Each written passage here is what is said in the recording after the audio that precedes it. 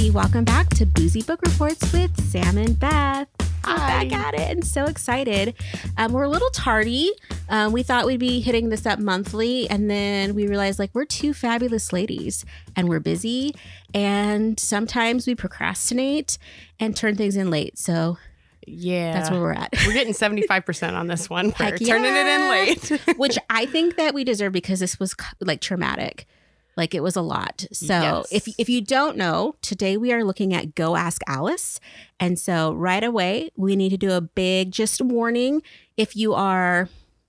Anyway, there's a lot in this book. And so I have a warning of there's homophobia, transphobia, fat phobia, disordered eating, essay, sex trafficking, drug use, and more. So if any of those things bother you, this is probably not the episode for you.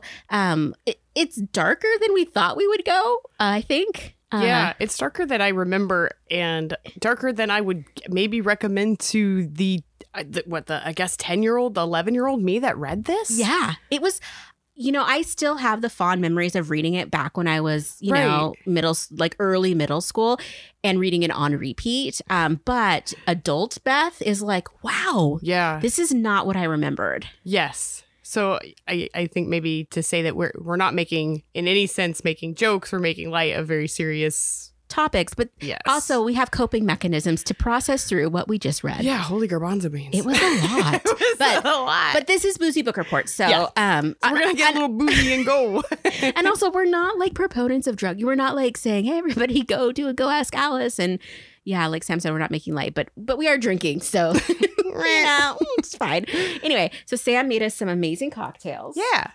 So I made two, which are, I guess, one is very much a classic and one I think is more of a modern cocktail. So in the theme of, drugs and speedballs, we were going to mix our uppers and our downers, and we're making what's called a revolver today, which a revolver has bourbon and a coffee liqueur, which is, there's your downer and your upper respectively. Luckily, my friend Ryan makes decaf coffee liqueur, so we can actually sleep tonight after this traumatic discussion. We can actually, and it has some orange bitters in it as well with an orange peel as a garnish. So It's okay. I'm so sorry. oh no. Okay. It is good in theory, but it has coffee in it, and I am not a coffee person. So I'm gonna set this over by Sam as to not waste it. But holy Toledo, that is a strong kick in the gut. So I wanted to be just fair warning. I knew this one was coming. I really like this cocktail. It's kind of heavy it's summer right now. It's kind of heavy for a summer drink, but for a winter sort of broody, it's cold and I'm having, a winter dark night of the soul. It's very appropriate. A dark night of the soul. Sign me up.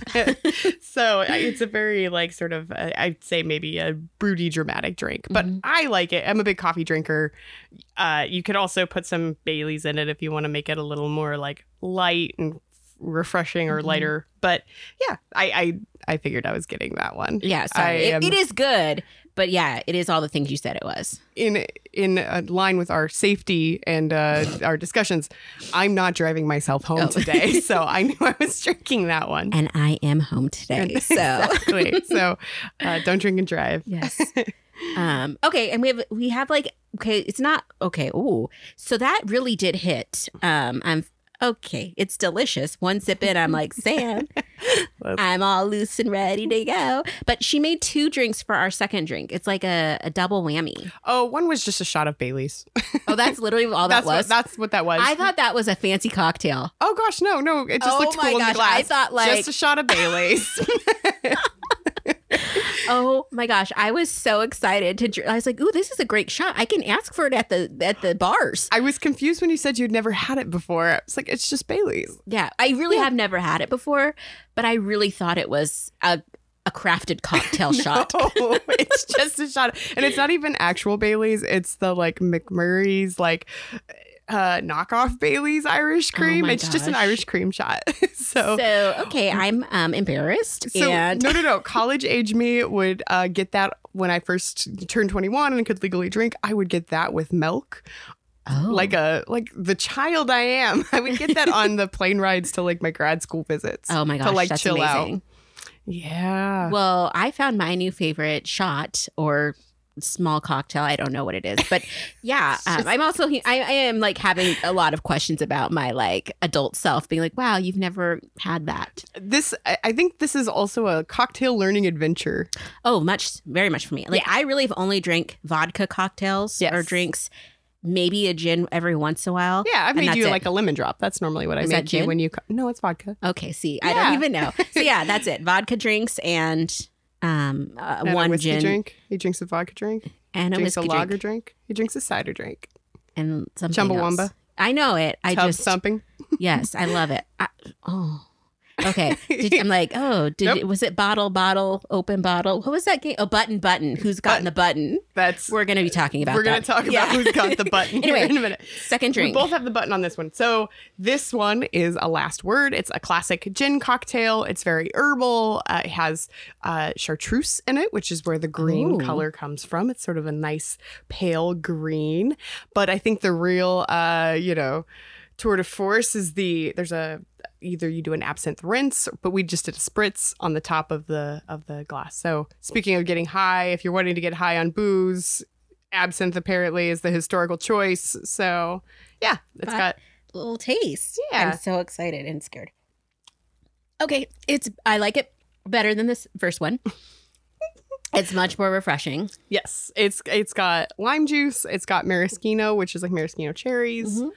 and then it has the chartreuse and gin. I just want to tell you too, I always make faces when drinking cocktails for the most part, unless they're super sweet. I was beginning to feel very sad. No, like it's like I can't control it. I understand. It's fine.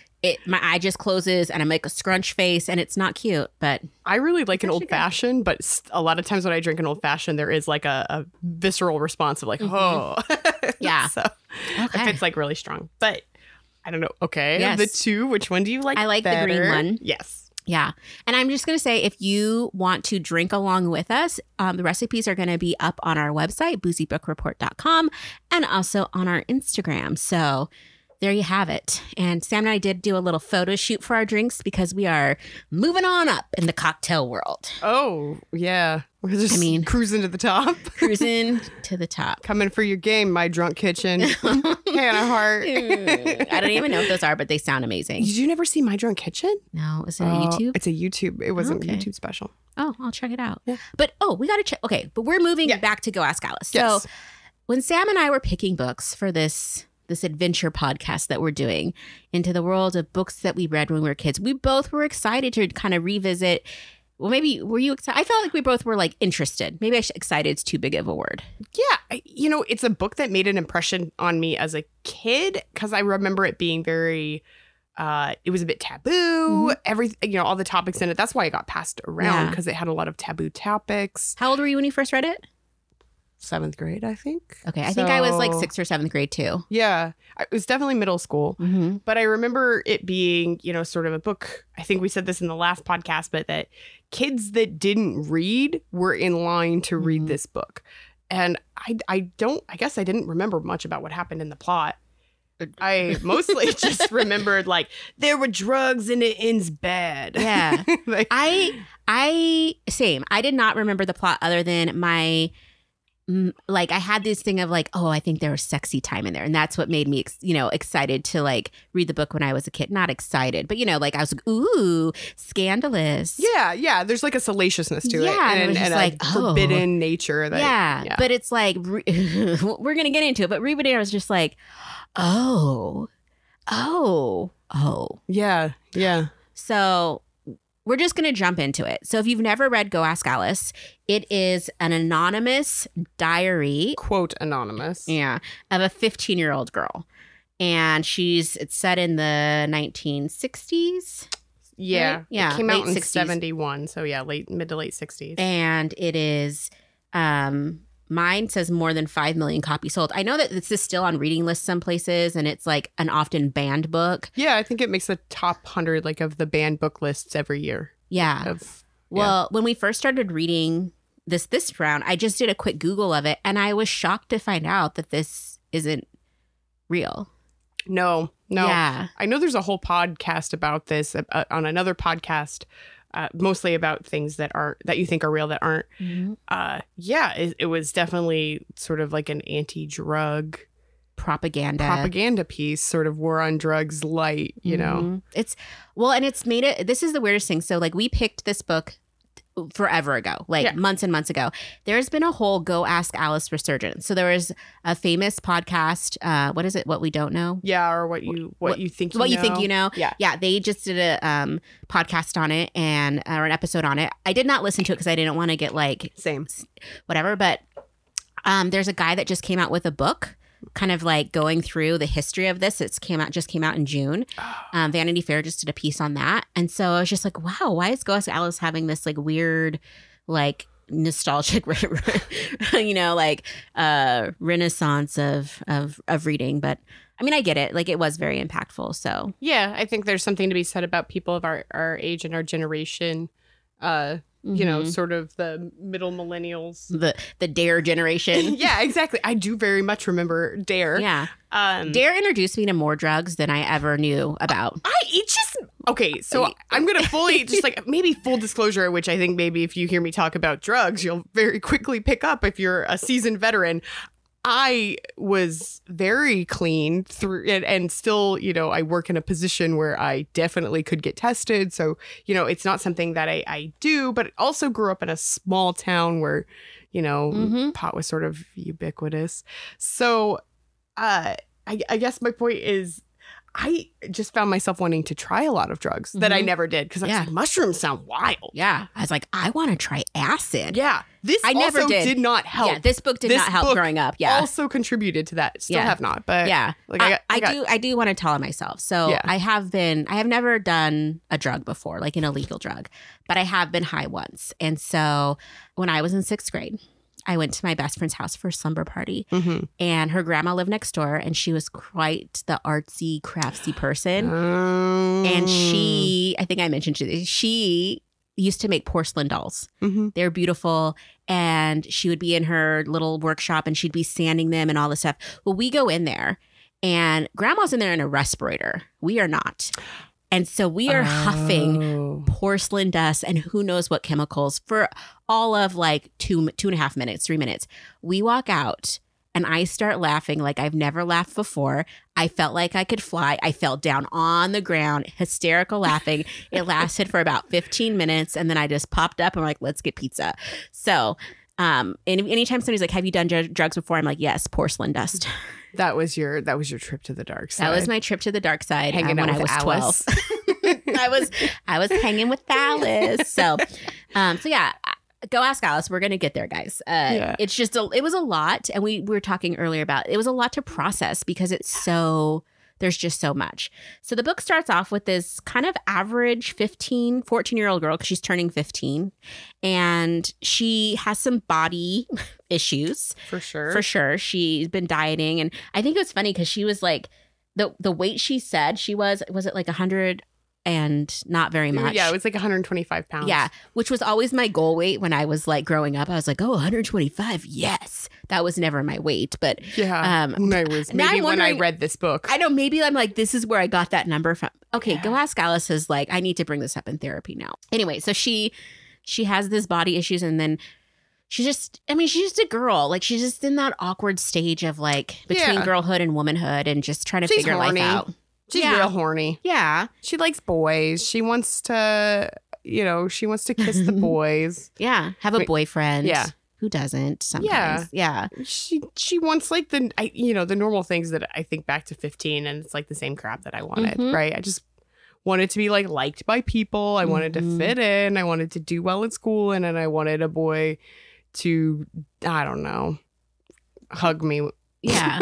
I don't even know. You know, at that time I was like, I wasn't quite sure what I wanted a boy to do to me, but like, I just knew it was something. Yeah. So she's just all these things. And then her dad gets a new job. They move to a new town. She's having a really hard time adjusting. Oh, fun fact. I forgot to tell you this, Sam. So last night, I saw on the Wikipedia page that they had made this into a movie. I found the movie on YouTube and I watched it last night. How was it? It was everything you think it would be because it was like a made-for-TV movie. But there was somebody kind of famous in it. Like the guy from Revenge of the Nerds was in it. The guy that plays the main character, Lewis, I don't know. I just know him from that. The guy that was like Opie's dad. What is that? Wait, from the sheriff, like Andy Griffith? Yes, I think he was the pastor in that. Of course. And then there was a couple other people that were like character actors that you've seen around. Yeah. So it was just kind of like, but it wasn't good, but it was like a made for TV movie, and it was pretty close to the book, which I was just like, oh wow, this is awful. Yeah. So anyway, so she moves to this new town. And she's really having a hard time. She starts hanging out with this chick named Greta, who's an outsider and kind of a nerd. Yes. I have to say there were several things that kind of does give away that this book wasn't maybe written by a 15-year-old girl. So many things. So really, really quick, as she's going to parties with her friends, I have a comment here. I'm supposed to bring a gelatin salad. Did you ever take a Jell-O salad to a party in high school?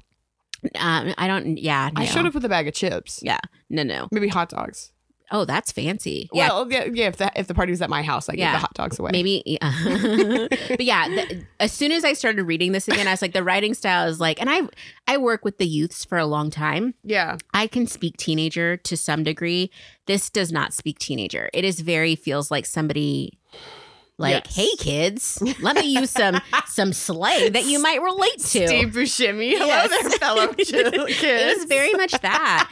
So, I mean, I don't know why when I was a kid reading this, it felt so much more, oh yeah, a girl did write this that was in high school, So I went back. I have to admit that I went back. I still have some of my middle school and high school journals, which are terrible. I thought maybe if there's something funny in there, I'll read it.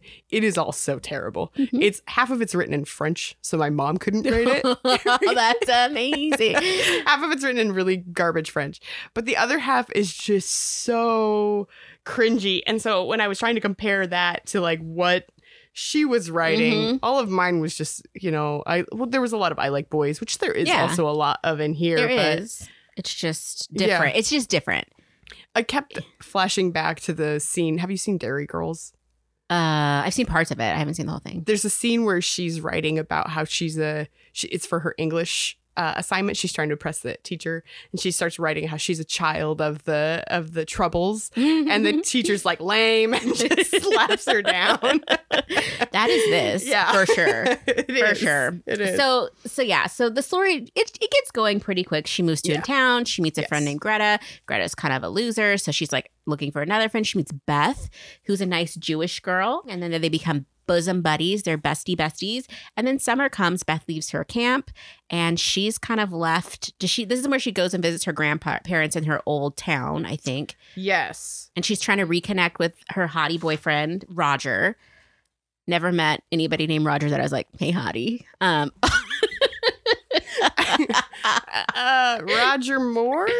No. Like Bond Roger? No. Okay, well, that's the closest I could think of. Yeah, I don't know any famous Rogers. Roger and Me? No. What is that guy? Roger and Me, the documentary from the guy that did Bowling from Columbine. Okay. That guy's not it. Oh, gosh. The green drink. I love it. Anyway, so then whatever. So, but she's there. Is this where she starts? Is this where she goes to her first party? She goes to her first party, and they play Button. Who's got the button? And apparently the button is just drugs. Mm-hmm. It's a hit of LSD acid. Okay. I'm as we've in the words of Trixie Mattel, I grew up apparently okie smoky poor. Yeah. Who had money for LSD? I don't know. Everybody just these are rich pot kids that I grew up with. Yeah. Well, she said initially she's in a rural area. Yeah. Who in rural areas is just busting at the seams with LSD? With I don't know. In the 60s, high grade designer LSD. I don't know. This isn't meth in a Quonset hut. No. But honestly, this reading this story, it's like the most terrifying game ever. And it's like every woman's worst fear now. Like every time I've ever been out when I was younger, it's always just like, where's my drink? Who has my drink? Someone hand me a drink. I'm not taking that drink. Like it's so ingrained in us. Like no, don't touch your drink. There's like this whole YouTube channel that this guy just shows how quick it is to like dose a drink. And it's, I couldn't believe a friend it. Who's gotten it done at a beer festival. It's just wild. So yeah, the fact that they get dosed and then she does a whole acid trip. And this guy's like, I'm going to babysit you. I didn't trip in order to take care of you. And you're just like, that's creepy. Yeah. I'll tell you a story about getting drugged as a child. Let me tell you a story. Let me tell you, kids. Let me tell you. It wasn't LSD. Did you ever do the Kool-Aid powder thing? No. Where you ate the Kool-Aid powder? Oh, what's this? It's very sour. It's like sort of along the lines of sour, like warheads and things like that. If you don't put the sugar in Kool-Aid powder, it's very sour. Yeah. Yeah, so a it's girl like citric acid, right? It's just straight and food coloring. Yeah. So we used to do, get little baggies of Kool-Aid powder and eat it. I don't know why. But a girl crushed up a bunch of X-Lax. No. Oh my gosh. This is the worst drugging story I've ever heard. And so many people ate it that day, which I think, honestly, so many people ate it that it was probably the most minimal dosed. But she very much got caught and very much got expelled from school. Mm-hmm. I mean, rightly so. Yeah. So the drugging that casual drugging has existed. We should not do this. We should not engage. Don't. But, X-Lax was like really what my Okie Smoky town could afford. Jeez. Oh my gosh. No. Okay, so girlfriend's entry into the drug world is through LSD. Yes. And it is a rapid spiral. This is not what I was promised by DARE, which was that one marijuana would lead to heroin. Yeah. It's like, this was like again, like I work with lots of students and I know some of them, were doing drugs or, I'd heard after the fact or during whatever. Casual. Yeah. But it's just like, I just never have met, and not to say that this doesn't happen because it does, but it's just so crazy how she like went from just kind of like your average-ish girl to like, within a year, every horrible drug-related event happened and taken every drug within a year. Again, I think one of the least realistic parts is that she started with LSD and was like, boy, pot sounds fun. Yes. She was so amped to just smoke some pot. She's like, I can't wait to get some pot. I just can't wait.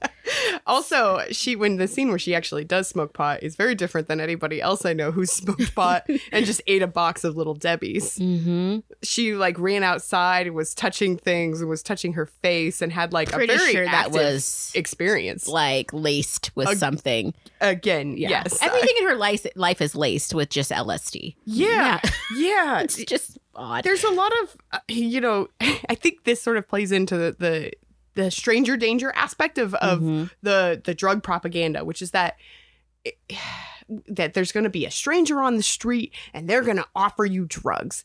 And that's honestly who she ends up actually doing drugs with frequently are people who are actually much closer than her. Oh, yeah. But she has this like really deep and ingrained fear. And I wonder how much of this is sort of the fear of the author or the fear of the era that like you're gonna have a nice girl and all of a sudden some stranger's gonna pounce upon her and she's gonna get high and then it's all downhill from there.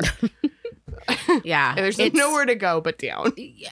And that is what this story is. Yeah. So homegirl does acid.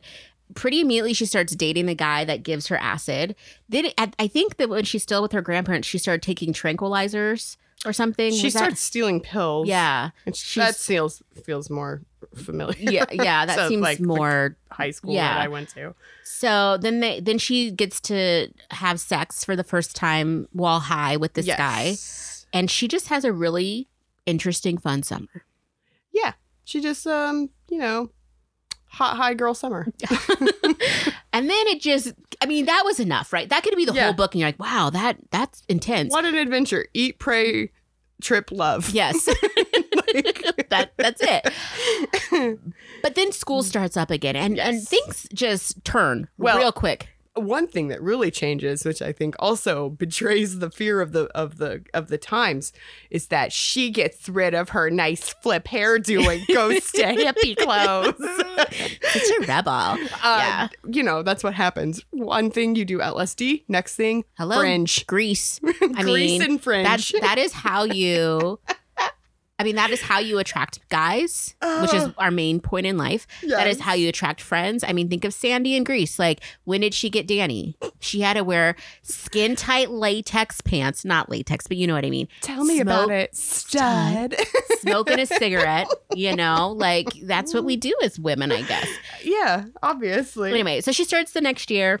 Yes. And she kind of falls away from her friend Beth. They're like not in the same realm. Beth is what they don't call them squares. They call them straights. Is that what they call them? I think she calls them squares and straights at different parts of the book. Yeah. And then she's like just kind of living her life. She gets the doctor to give her a prescription. Yeah, I think that's at her grandparents or initially, but then it continues, right? He gives her sleeping pills. I know I wrote opioid epidemic because that felt a little bit unfortunate. I tried to make a timeline. Yes. Of her drug use, and I just gave up because I was like, this is too much. Yeah. But anyway, she finally meets this girl, Chris, at a clothing store. Right. Who's a little bit older, right? A year older. That's enough in high school. Chris could drive. And they just hit it off. Yes. And they start hanging out and partying. And Chris knows a couple guys from college. Yes. And then things turn real interesting. Yeah. So she starts basically dealing. Yeah. To children. At first, middle school students. Yes. But then eventually elementary school students. Do you know many 9-year-olds who did drugs? I know 0 that have done drugs intentionally. Yeah. We're not talking about, like horrible. Yeah. Incidences where somebody gets into their gummies or some edibles. Yeah. No. These are like little kids that are like, man, hook me up with that LSD. Do you know what I was addicted to at 9? Fudgy Pops? Pokemon cards. Oh my gosh. I had a holographic Charizard. Oh, you'd be so cool. So rich now. Yeah. So Chris and Alice, it's not Alice. We never know her name for real. Yes. I'm just calling her Alice. But there is an Alice in the book, so that's super confusing. Anyway, so let's call her Cornelia McFudgy Pop, like you said. That's the addiction. Cornelia McFudgy Pop. Yes. So, so they start dealing and they're just having, they're kind of feeling bad about it, I think. They're basically pushing for their boyfriends. Yeah. Yes. They're definitely being used. Yeah. And then enter homophobia. Oh, you know what drugs make you? Homophobic? Gay. Yeah. Oh, so gay. Okay, so they walk. Do you have a note? Well, I have very many rainbows drawn in the margin every time. We can talk about this at the end about my feelings about her. Yes, there's a lot of homophobia, but I think she might be we can't. Well, this is the thing. This is the thing. She's questioning herself. She openly demonstrates an attraction to Beth, her friend. Yeah. She says she's very jealous when other women spend time with her. Yeah. Which is the first rainbow in the margin. But yeah, there's this thing that, drugs make you bad and gay is bad. Drugs make you gay. That's annoying.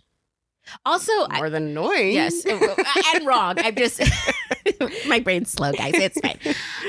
I think that what really stood out and bothered me from the author is that it was okay in many ways for her to question and think about her own sexuality and who she's attracted to and all that. But as soon as it came to men, it was very line in the sand, it felt to me. It just felt like the way because the two girls walk in onto their boyfriends and they're having a sexual encounter. Right. And the way they talk about it just feels so much more negative than how she's addressing her experience as a woman. I think there's a little bit of that. I do think that that's somewhat true, and sort of historically there's certainly a bias against gay men.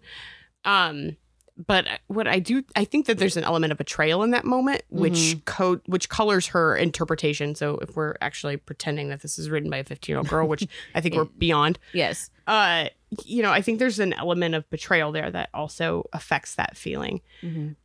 I think that up until this point, she doesn't recognize her own potential homosexuality or her own attraction to women. But later she does equate it to being like that it's gross and bad. There's a scene where she's in, we can talk about it later, but there is a scene where she's sort of in the, one of her relapses where she's like, just, getting down in the Haight-Ashbury or whatever the heck she's doing. And she talks very clearly about how she has this attraction to women and that's gross and that's bad. So I do think I don't necessarily know if I think it's just towards gay men, but because I think it is colored by her betrayal. But I think there is the thread of drugs make you gay and gay, or drugs make you bad, and one of the things that come with badness is homosexuality. Is obviously very strong. It just made me upset with the author. Oh, for sure. You know what I mean? I think as an adult reading it, it made me sad, especially for any young people reading this that are questioning or just anything. And to have it act like this is a 15-year-old, it just bothered me. Yes. The author's bias bothered me once I knew it wasn't written by a 15-year-old because that person had an agenda, and that bothers me. Oh, yes. Yeah, there's certainly many agendas. Yeah. Yes. Many feelings. Yeah. I was sort of, my initial thought when I read that was like, well, girl, he can't help it. Like, not your fault. Yeah. Like, I kept thinking, there's a show called Women Who Kill. Oh, yeah. And have you seen it? I've heard of it. It's very good. Lucy Liu is in it. I have been watching that. Yes. Yeah. And so, spoiler, I think this season is like 2 years old. So, okay. But, her husband comes out and she is initially betrayed because of the cheating, right? Yeah. And that's because of the lie of just, the dishonesty. But then later she's like, look at you, proud gay man. Yeah. I just always think of, the fact that she is supportive because like she can't help that, that's not her. That's not her fault. Or no. What is frustrating is the betrayal, right? That like obviously they're together and they're using these two young women to like these guys move drugs to children. Yeah. Also, I just want to say I do not like the dynamic of college guys dating high school girls, just in general, like in real life. I didn't even like when I was in high school. No. Some senior guys dated freshman girls, and I was like, these young women are. They're too young. I remember it was the summer. It was like, so it was right after 8th grade and we were going into 9th grade and I was on the dance team. And so you had to go to like sports day where you got like signed up and everything. And so my mom went with me because most of the younger kids had moms with them or whatever, parents. And anyway, my mom and I are standing in line and like, I don't know, like 5 or 6 of the defensive line of the football team, the varsity football team are standing in front of us with these beards and they're huge. And my mom told me later, she's like, I was so afraid for you. She's like, you're going to school with men. Yeah. And you're still this like little girl. Yeah. And I remember being like definitely intimidated by them because it's like, you have a beard like a dad. Right. But yeah, it's intense. I had a friend in high school that we were in seniors in high school, which, we're 17, 18. But she was dating a cop in town who was like 23. No. Yeah. Oh, no. Yeah. So I always tell my girls like, hey, it might be flattering, but like if a guy's dating someone significantly younger, there's something wrong with him. Yeah. And you need to avoid it at all costs. My high school English teacher actually said the same thing to us. And it sort of stuck with me because absolutely. And the older I get, the more I realize how that is definitely like a thing. I remember when I was a senior, a couple of the senior guys who actually one of whom at the time I had sort of had kind of a long-standing crush on, started dating these freshmen coming in. And I thought, nope, I'm good. I'm going to college. Yeah. I'm just going to spend the last year enjoying my time with my friends and I'm getting the heck out of here. Cause like, time for that. It's over. Yeah. This is done. Yeah. Apparently I'm over the hill. Oh, jeez. All dried up. Oh. It's so gross. Oh, it's disgusting. But, I think that but I do think there's a level of maturity, and not saying I was more mature because I was definitely really immature but I was I was 17. I was the right, or I was 16, I guess at the time. I was the right mature for that age.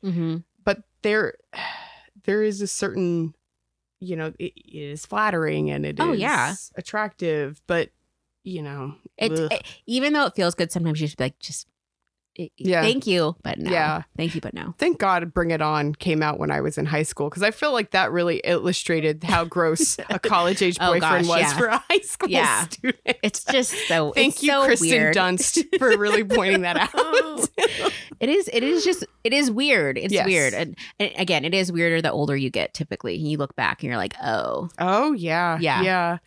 Not hot. So the girls see this going down, and it is time now. They're just like, we're out of here. And they Yes. steal some money and they flee. Like they just decide we've had it with our lives, and they flee and they go to San Francisco. And Yes. that is a big turn. So I love it because Yeah. they were like, we're going to open a store, a boutique, and just have a clothing store. And we're going to live the big city life, San Francisco. They have no idea about rent, Nothing. payroll, insurance. Nothing. Like nothing. And No. So it's hard for a while for them. yes. And eventually they get jobs. Yes.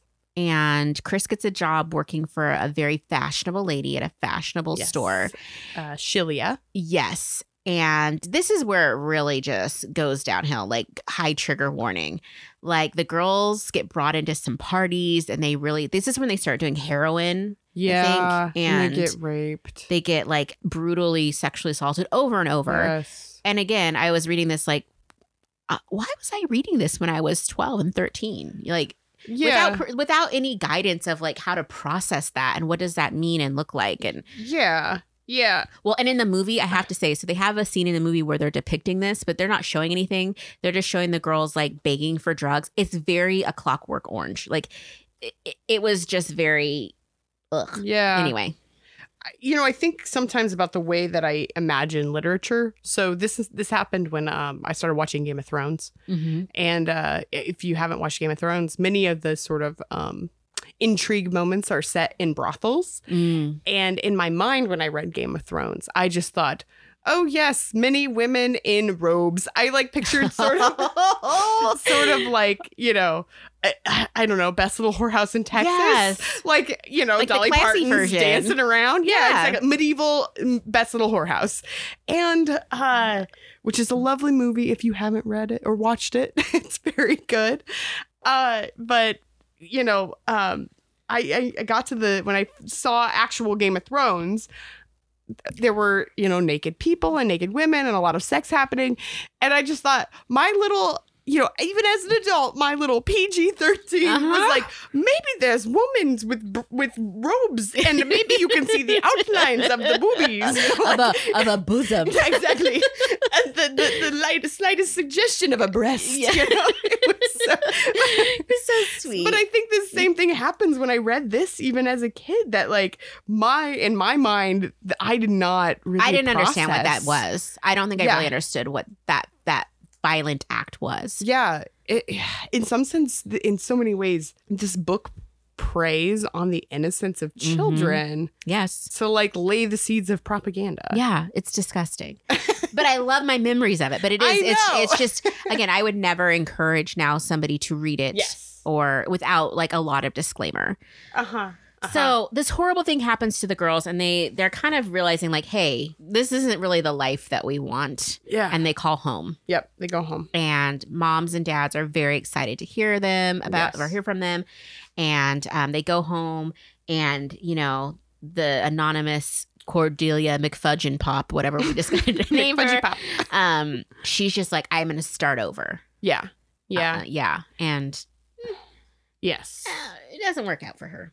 No, she ends up meeting kids at home, and she relapses basically into drug use. Mm-hmm. So I think this is the point, and actually this is about the point where I wrote a lot in the margins.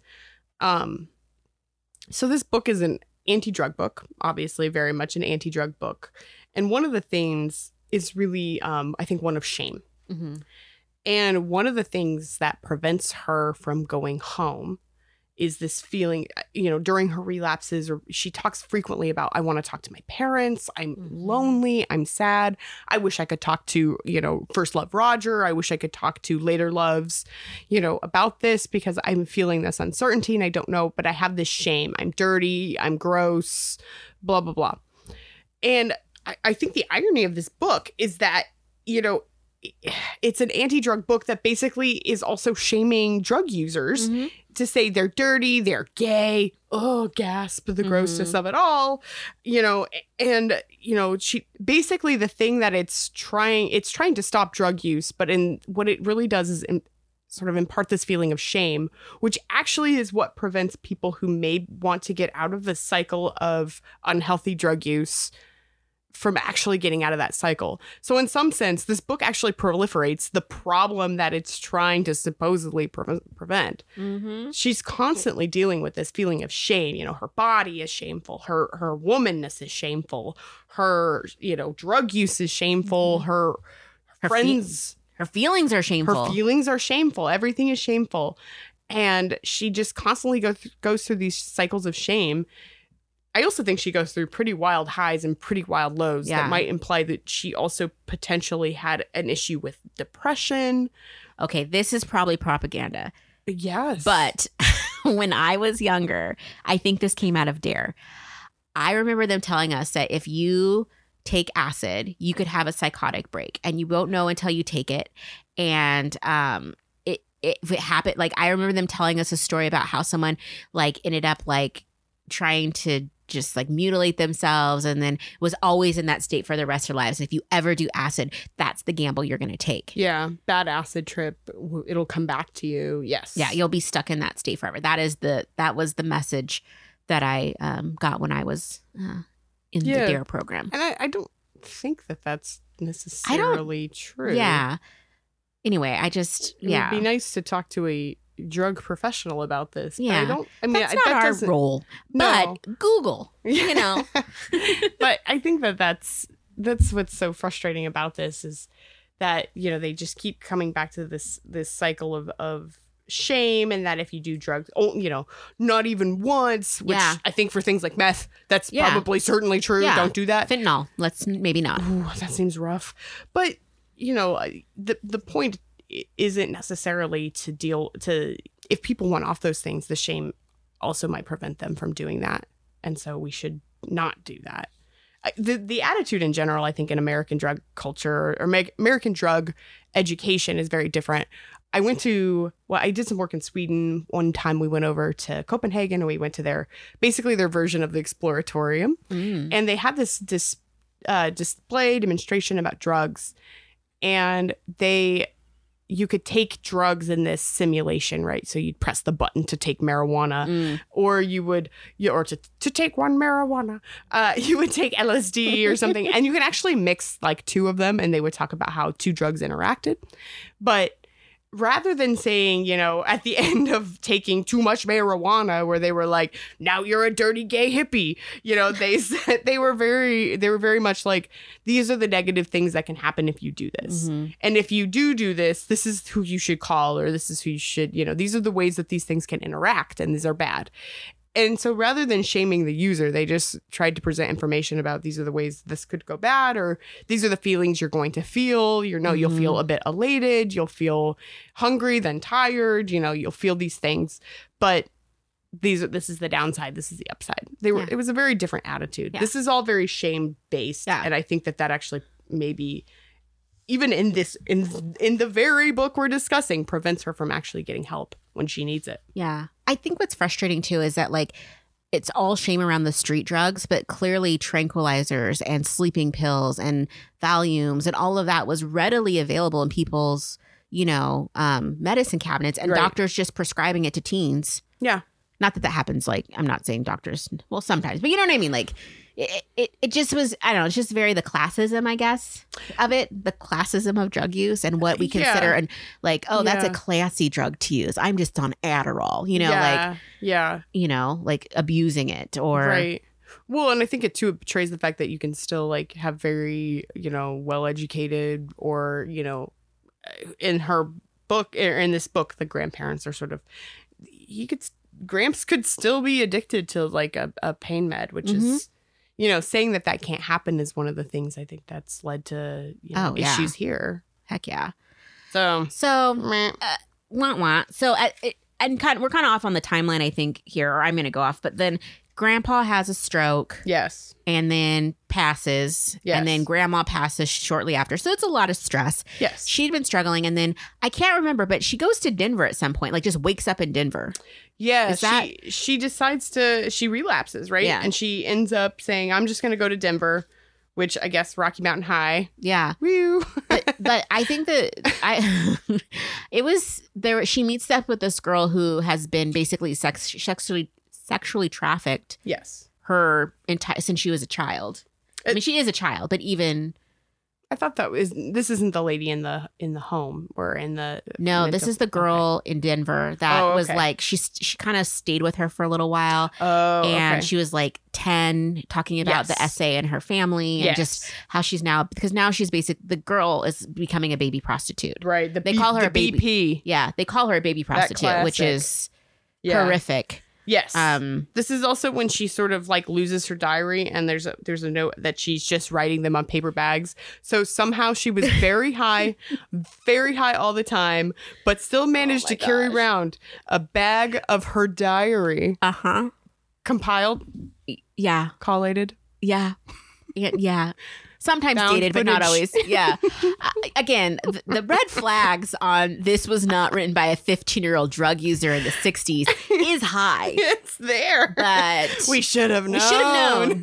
But we didn't. Yes. So things go. She bottoms out again. Bottoms out, but then she ends up back home. Well, yeah, via Southern California.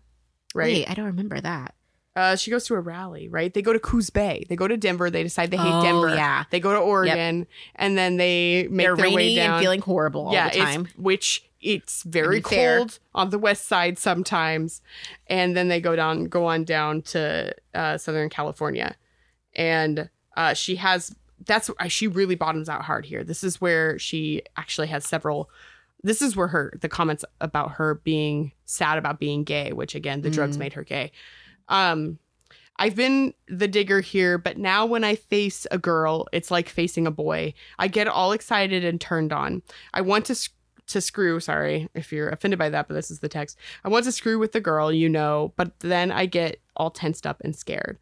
I feel goddamn good in a way and goddamn bad in a way. I'd rather be liked by a guy than a girl, but I can't. Sometimes I want one of the girls to kiss me, and she goes on, and then just goes on about how sad or how like bad that is. Mm-hmm. So I do think some of the internalized homophobia is certainly there. Oh yeah. And not just towards gay men, yes. but also gay women. This book hates everyone. I'm honestly surprised. Unless you're a good, God-fearing, drugless person. Yeah. Well, I was honestly surprised they didn't have more racism in the book. Like that she didn't run into a group of like, inner city black kids that got her on crack. Crack wasn't around then, but yeah. I got very nervous when she was meeting the Jewish girl, and I was like, please, it's coming. No, but really there wasn't a whole lot of we had all the other isms racism in here, but not racism for the most part. Good job, Beverly, or the lady I think who it's wrote because, this. well, I mean, this lady was LDS, I think, and then left. Yeah, she was Mormon, which explained a lot of things too. I think she left the church, but again, I'm not 100%. You do your own research. That's not what we're here for. We're here to entertain with very depressing reading material. So I do think there was one very true moment in this book, and I really resonated with it, which was the point where she, after Denver, is no longer high. She's in remission, I guess, or she's cleaned up. And she talks about how touching the cat is better than drugs. Yes. Done. Literally, as you were talking, I was like, where's my cat? Like, only part of this book that's true. Cats better than drugs. Yes. 100%. Love my cats. Yes. So much. Would do anything for them. Yes. Started crying the other day when I thought about Fratelli passing away from old age. No. I was like, I read a thing. She was being quite horrible. Side note, my cat is a Siamese cat, and she gave me a puncture wound on Saturday. She's also a year old. For people thinking she might die tomorrow, she's a year old. Okay, but I literally Googled. It's like 6 a.m. I'm not bleeding. I'm like, I think I have a puncture wound, and so I'm like, Google, why is my Siamese cat so mean? And so I'm reading through, and then it's talking about their life expectancy of expectancy of up to 15 to 20 years, and then I was just like, oh my gosh, You have 14 to 19 more yes, of puncture wound. yes. So I'm fine. But anyway, but cats are definitely better than drugs. Yeah, right here. Like, Alex's mother cat just had a batch of baby kittens, and I sat on the porch and just kept looking at them. It was a revelation without drugs, without anything, but the kittens whose fur is like all the softness in the world put together. That's right. Cats better than drugs. That lady's got one thing right. So, all right. So eventually she gets back home again. Yes. And things are actually better. Touches Like the kitty. she touches kitty. And she is like, she's not using, she's sober at the time. Yes. And she's babysitting. She's like, people are coming up to her at school and be like, oh, are you holding? And she's like, no. And she becomes a straight. And then Hardly with those passages about how you feel about ladies. yes. And she starts dating one of her dad's students who's in college. I know he's 18 and like he's an accelerated student. But still. Gross. Yep. Still wrote gross. And she's like hanging out a lot at the library and studying and doing all the things. And Dad tries to get him a scholarship because Yes. nepotism also exists as one of the isms in this book. Again, it has it all. And so eventually, like, she's babysitting one night, and she's actually a stand-in for one of her old friends who's into the lifestyle still. And she comes over and she's like just out of her mind. Yes. And our lovely friend is like, oh, whoa. I think she calls her mom or something and is like, come pick her up. And Yeah. homegirl freaks out and Yes. basically makes her life a living hell at school, causes her a snitch, and people accost her in the halls, accost her at a park, which is terrifying. Yes. I think this really hits the propaganda / fantasy part Yeah. of this book pretty hard, which is that there's just random people, bullying her, and there's random people, accosting her in the halls. All of a sudden she is, she's very worried for her own safety. But I think there's a word that gets thrown around, which is persecution. And I think that really sums up sort of, this is the idea, is that if you try to lead a good and righteous life, you will face this this persecution, rather than, as somebody who did basically lead the like real square, full 90 degrees, like the most square of the square, all sides are the same side, levels of squareness. Nobody ever bullied me for not taking drugs. I got bullied for other stuff. Yeah.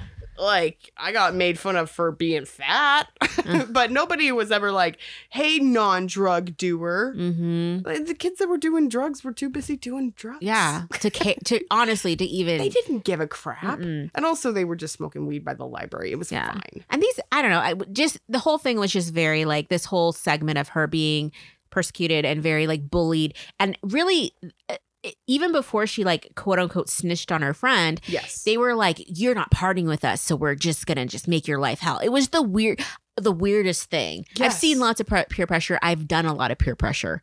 We don't go like that, okay? No. Yeah, it seemed very much like this was the fantasy that many very scared, we can't be upset about communism anymore because we can't blacklist. Joseph McCarthy has failed. What are we going to be upset about now? Oh, the drugs, The drugs, yeah. This idea that like you just have all these, it comes back to the stranger danger thing about, where are you more likely to have an encounter with drugs? These like random people or all these people bullying you, and these people from the shadows are going to come out and they're going to bully you for your non-drugness. I'm sorry. I'm just having flashes of how every single freaking year around Halloween, there's always news stories and reports about parents, watch out for that candy. People are slipping edibles into your kids' Halloween candy. And I'm like, I've never bought edibles, but it's my understanding they're not cheap. Yeah. And I'm like, who's passing out those are edibles? expensive. I know it happened once. I believe it happened to a teacher that a package of edibles that were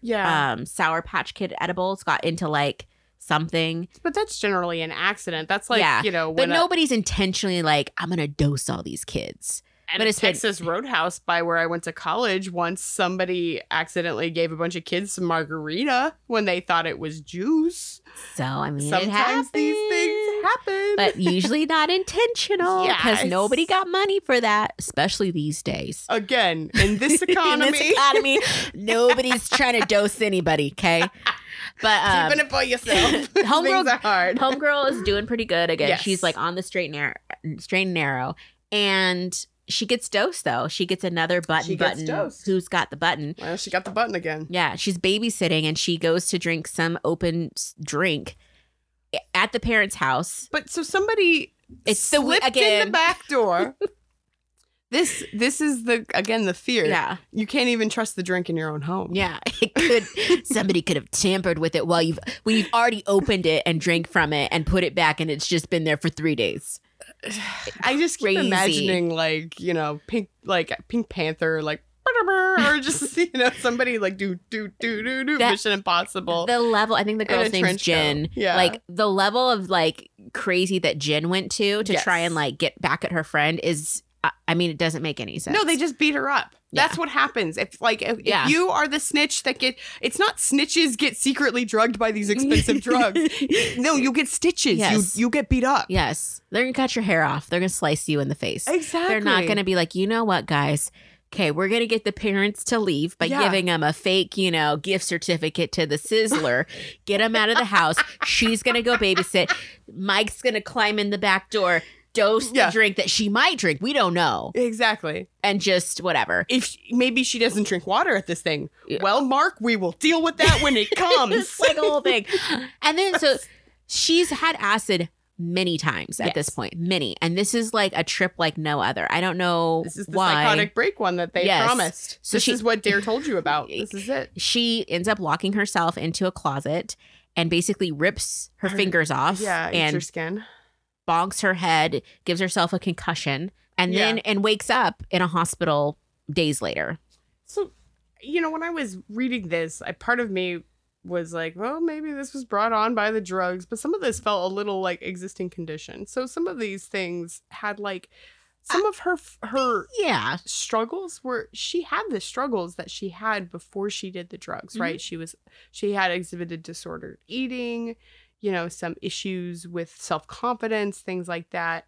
And also, again, these high highs and these low lows that might imply that she, is maybe struggling with some depression or some mental illness. Maybe the drugs pushed her over the edge. I don't know. Maybe she's been bullied for however she felt, which apparently was persecuted. She had been bullied by these other people. Oh yeah. So I don't know. Maybe it feels very trumped up. Yeah. Well, and the piece de la resistance. Is that how you say that? I Yes. think so. Is that literally de she's French. she's working through she's the program, and there are some legal ramifications. They're trying to keep her out of jail. Yes. Because her friends are lying on her, and eventually saying she gave them drugs. that she was a drug She was selling dealer them. still, and all this stuff. And anyway, eventually she gets out of the hospital and she doesn't go to jail. And so she's like, all right, diary, I'm going to start anew. I'm going to, I'm no longer going to be writing in you. What are you looking? She also, she has a heck of a trip in the sort of institution as well. Oh, I don't remember that one. With Babby, the child, the other baby prostitute that was hanging out, that she also felt sort of a magical rainbow feelings for. Oh. July 30th on page 160. She got jealous and she asked if she would end up a hard butch, angry at some child who had given her affection to an old woman. Oh my gosh. Again, you want to be butch? Embrace it. Yes. Be who you are. I'm jealous. I have several very butch fashion icons that I follow, that I am, enjoy it. But yeah, her time in the institution is also very dismissive of people who actually, might be struggling with mental illness, that she calls things she calls it the freak wharf, and she calls it all these things. It's very dismissive when she herself is having also this breakdown. And maybe that's one way of her own, if again, we're not accepting that this is actually the anonymous diary of a child, but the book itself is also very dismissive of mental illness, which also might contribute to self-medication. Yes. That's the thing I kept thinking. She's self-medicating. Yeah. I kept wanting to be what is your root? What else has happened that made it go this way? I forgot a big part of this that we haven't talked about are all the pregnancy scares. Like, yeah, there's one drug you should be taking, the pill. And she's like, yeah, but we don't even know what day it is, so it wouldn't even work. And I'm just like, yeah, okay. I mean, true, but yeah, just I marked. She one does of the have things. very many pregnancy scares. Yeah, this is September 17th. She's like, wouldn't you know? I got my period, and I'm just like, okay. I did see an e-card once that said getting your period is like Christmas for the sexually active. This is random, but do you know that there's like period parties now for girls where they get like all red gifts and the red periods tent. and tan. Red tent parties, right? The menarche parties. They're not called that. It's for the children's, right? Like when a girl gets her first period. This has been happening for a while. This happened when I was in college. Very aggressively pointing her finger at me. Yes. You have that period party. It's better than I had, which is a shame talk about how now I could be pregnant. You're a woman now, and that comes with responsibilities. Oh, geez, Spider-Man. Like, what the heck? Yeah, God, I wish that was the skills I got. Instead, I was just like, and enjoy your cramps. Yeah. Oh, my gosh. Enjoy the wild craving for chocolate you're going to get for 3 days beforehand. Oh, my gosh. No. I think we should, again, maybe this is our radical views, but, you know, periods are part of life for 50% of humanity. So we maybe should just, like the scientist in me is now wanting to calculate how many people. Oh, please put that away. For half of our population, they have potentially menstruated. So, you know, I think this is cool. I support this. So we're towards the end of the book now. Yeah. And it takes a turn. Like a hard turn. Like things are literally seeming like, okay, she's got her stuff together. She has support. She has a boyfriend. Yeah, it seems like she has all the things that she, you know, could have caused some of these things. And she's like, and her final journal entry, she's very happy. She still struggles with shame, though. She, even like just a few days before, she talks about how she's, I wonder what nice Frank would think if he knew the real inside me. So she's still struggling with the shame, which, thank you, book writer, Beverly. Not a fan. Well, but she's still struggling with the shame. Yeah. Which again, instead of being able to say like, I mean, in some sense, this is like the honest conversation with yourself is what things like Alcoholics and Narcotics Anonymous are trying to have, which is, you know, I am so and so, I am anonymous and I'm an alcoholic. You know, she can't say this to herself and everybody keeps stuffing it down. So in some sense, maybe she is ripe for a relapse, but it really does feel like it comes out of left field. So I just want to say this, the last page of the book, of her diary, it's pretty positive, you know, and she's talking about how she's filled up this diary and she thought she'd get another one, but she's like, when I think when a person gets older, she should be able to discuss her problems and thoughts with other people. Okay, a little growth, maybe. Yeah, but she's still ashamed of who she is. I know. How can that. she talk? She can't talk about it even in her diary. Well, she does talk about it, but she can't. She says she can't talk about her shame with her other people. She's setting herself up for failure. I know, clearly, because 3 weeks later, she's dead. Like, abruptly dead. Like, it's just like, the subject of this book died 3 weeks later. She did not keep another diary. What? Like, what happened? They're like, oh no, her parents just came home from a movie and found her dead. They don't know if it was an accident, overdose, or if she was, you know, killed. Or premeditated suicide. Yeah. But who knows? We don't. But we decided that we're going to share her journal because, you know, she's just one of the thousands of deaths that happen each year. Learn from her. Don't do drugs. So do you remember reading this book? At the age that you read this book, did you finish this book and remember and think, wow, I'm not going to do drugs? No, I was like, I'm going to run away to California and play a guitar. Sounds lit. And like, I'm going to just like be a free spirit. I'm going to have sex with everybody. I'm going to try every drug. Yeah. I can't wait. And but then like the shame and the like worry popped in. But yeah, the fantasy was definitely like to live this life. It was not, it definitely fell on deaf ears. Yeah. Yeah. For me, it was like, yeah, I would have stopped at the Coca-Cola party. Yeah. You know, the LSD sounded pretty wild. Like that seemed like that would have been fun for a while. That would have been a great story. Check. Yeah, I don't know. Actually, I'd be curious to see, because this is like one of these like dare is actually ineffective things. Yeah. I'd be curious to see if there was any way that you could actually, within the limits of the measurement. Nerd. Oh, she's bullying herself. I know. I just finished the other part of the coffee cocktail that Beth couldn't finish, and I'm like, I'm having like this little conversation with myself. But objectively, if this book, you probably can't do it objectively, but if this book had actually prevented anything, and my feeling would probably be no. No. Do you think it has? I don't think it could, because it's not real. I think if it was not this story, because none of the story is true, but if they had really like used the words of a 15-year-old that had gone through something, yes, it could have been like that educational moment you had in the red light district, so or wherever you were in Copenhagen, at the museum. I also went to the red light district of Amsterdam. But that was a different moment. Okay, sorry. That was with my mother. Well, that's a story. It was a time we were trying to get to Anne Frank's house. Oh, like, what's happening? Yeah. Oh, wow. That lady's really gesturing at us. Our mutual friend Boyana told us about a book about by a woman who had fallen into the trap of like doing drugs and engaging in things like prostitution to try to like feed her high. And she talked about how devastating that book was. Mm-hmm.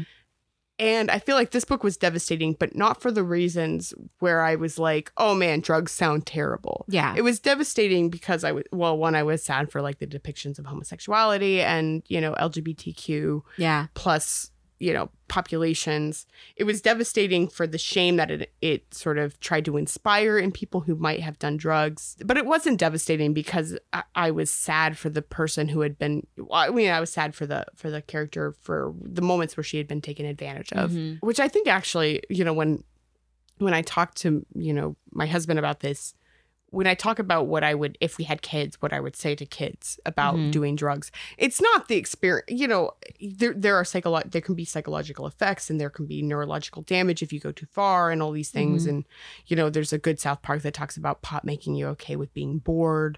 Those things I think are all legitimate. But I think the thing that makes me the saddest for the main character and what I would want to impart on my children is that it's not that I care about the drugs, it's that I don't want you to be in a position where you can be unduly taken advantage of. And that's what makes me sad about this book, is she was in positions that she was, unfairly taken advantage of. I'm not convinced that that's unique to doing drugs. I think that's somewhat her plight as a woman in this country. But, that's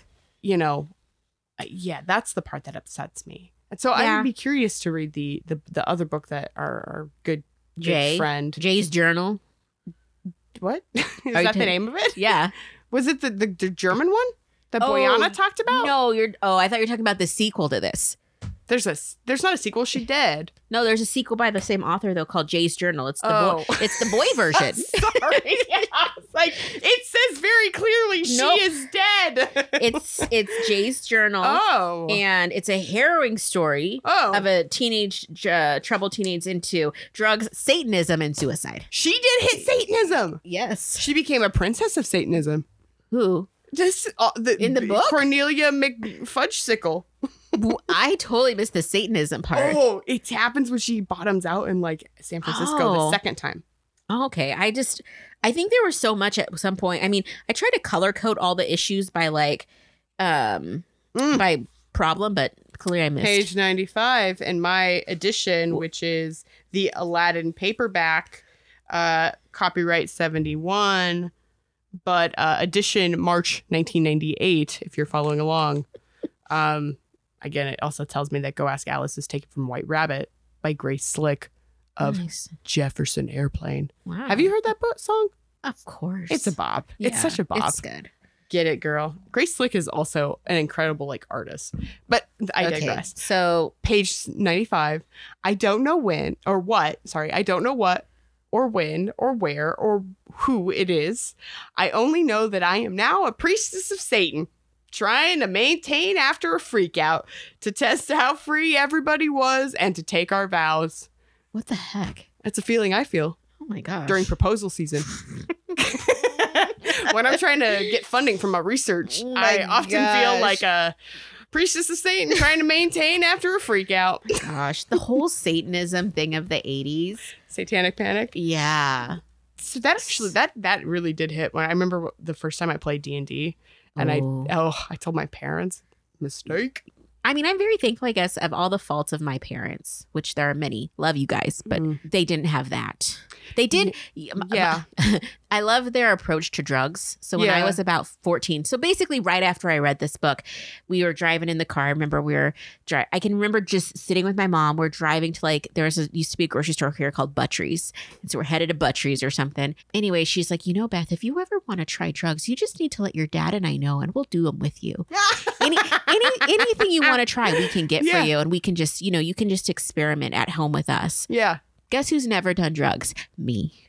Boy, having your parents be like open like that, I do think a lot of these things. The real kicker is the taboo, right? Oh yeah. So my parents, they weren't big on alcohol. They joke that they can they can get buzzed on one of the little mini bottle, the little 4-packs of mini bottles. Relatable. As we found out. Yes. And then have enough to do it again. And they sort of are, they're very much like sort of lightweights. They were also very, they were not open about drugs, but, were not unaccepting. Mm-hmm. And therefore, I turned to cocktails. No, my parents were the same about like sex. Mm-hmm. My mom was always like, if you have sex, it's very important that you tell me and we can get you tested and get you on birth control. And I was like, immediately like, I joined like the abstinence only groups. I was like, I'm going to be abstinent till marriage.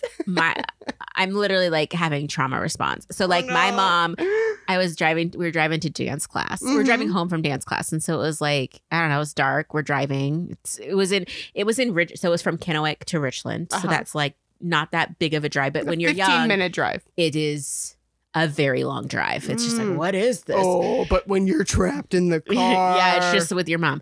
And my mom's talking to me and she's just like, Beth, when you should really try to marry a man with a big penis. And like 13 or 14 or me are just like, what the hell is this? And then she's just like, she basically was like, I lucked out with your dad. Oh my God, I'm just I was like, no. I was like, please make it stop. And I remember we were like, our house was like, the back of our house was on the main road and we were passing. I'm like, I just need to get home. And she kept. And then you opened the door and you rolled out. Oh, no. Before that happened, she's like, it will fill you up. And I'm like, God's love.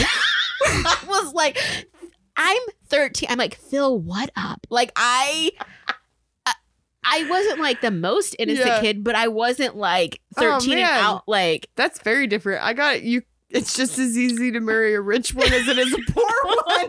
Well, that was my marriage. Both is great advice, I guess. It's just advice. Oh my gosh, it was just traumatic. Yeah. It's always wild, like what parents think, like, oh, this is what the next generation needs to know. Yeah, this is what you need to hear right now. Yeah. In this very vulnerable growth moment, special moment. Let me just tell you about your dad's penis. Oh my gosh, traumatized. Anyway, so we need to rate this book. So, I don't know what our scale is going to be this time around. I really am like taking inspiration from Conan's Clueless Gamer. We're just throwing some crap out there. What do you got? I think I'm gonna give it 2 lines and a puff.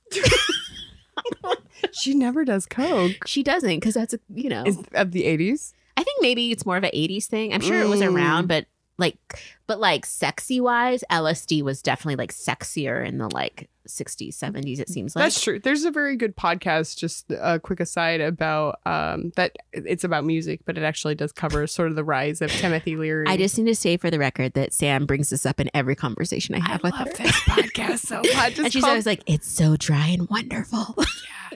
I wish I could meet him. We would talk about dry things. It's called the History of Rock Music and 500 Songs, and it does go through like a lot of like the sort of Timothy Leary and the rise of like LSD and what they thought it was going to bring to like human consciousness and art. And in some sense, it did. Like it truly did. What are you feeling for this? 2 speedballs. It never ends well. Like, it's so True. bad. Yeah, I would say it was fun to revisit. Again, it's having a resurgence, so there's lots of like talk about it on Reddit right now, and there's the book that just came out that kind of I'll have to follow up. that goes through this, and there's quite a few, I think there's more than one podcast episode on this now Yeah. that are looking at it again. So I'm like, all right, You Should Know is a 2-part series. yeah. So I haven't listened. I don't know. I think it was worth reading it again because I think it really showed me some places that affected me negatively. I think that answers the question I was going to Yeah. ask, which is, would you ever recommend this book to your children? Heck no. Mm-hmm. Or we'd have to do it together when they're older, like Yeah. not a 10-year-old. If you had to choose between the doctor in this Oh, book geez. and the doctor in the Boxcar Children. Wait, are you talking about the prescription doctor? Prescription doctor versus Dr. Live in the Woods. Or, prescription doctor every time. Every time. Maybe we'll just find a theme of books with weird doctors. With really in them. bad doctors making choices that should get their license pulled. Yeah. We'll rename this medical malpractice. All right, everybody. So that's our second book report. We hope you enjoyed. Next month, we're doing a hot and saucy book, Ooh. like Water for Chocolate. Oh, I'm so excited. Oh my gosh. We're bringing the heat in Oh. August. Oh, it's going to be so hot. Yes. Oh my God. Sam is elated Oh right my now. I God. can't even tell you what her face looks My like. sexual awakening. No, I know. That sounds like a lot. It was a book. It was a time. I read it at a different time in my life. Mhm. Ooh, that means we should do some snacks. Yeah, I think we need snacks. We need Yes. some fun drinks. Yes. And I'm excited. I've never read it before. Oh, it's so fantastic. It's something I've never seen. So I'm super excited to like. I have my copy already. I'm gonna start reading it right away and just like beat these dog days of summers with some. I don't even know what it's about, but I heard it's saucy. It is saucy. It is saucy. It takes the form of a cookbook, hence the snacks. And I will just say, damn those Pedro eyes. Ooh, Yeah. Okay, I'm ready. Well, if you were excited about this episode, please take a minute to drop us a like, subscribe, leave us a review. All those things really help us to like get this into the hands of the right people because I don't know about you, but everybody needs to hear about Go Ask Alice and what an important what Literary important achievement? literary achievement this was for girls of a certain generation. Oh boy. So much body shaming. So much woman shaming. So much shaming.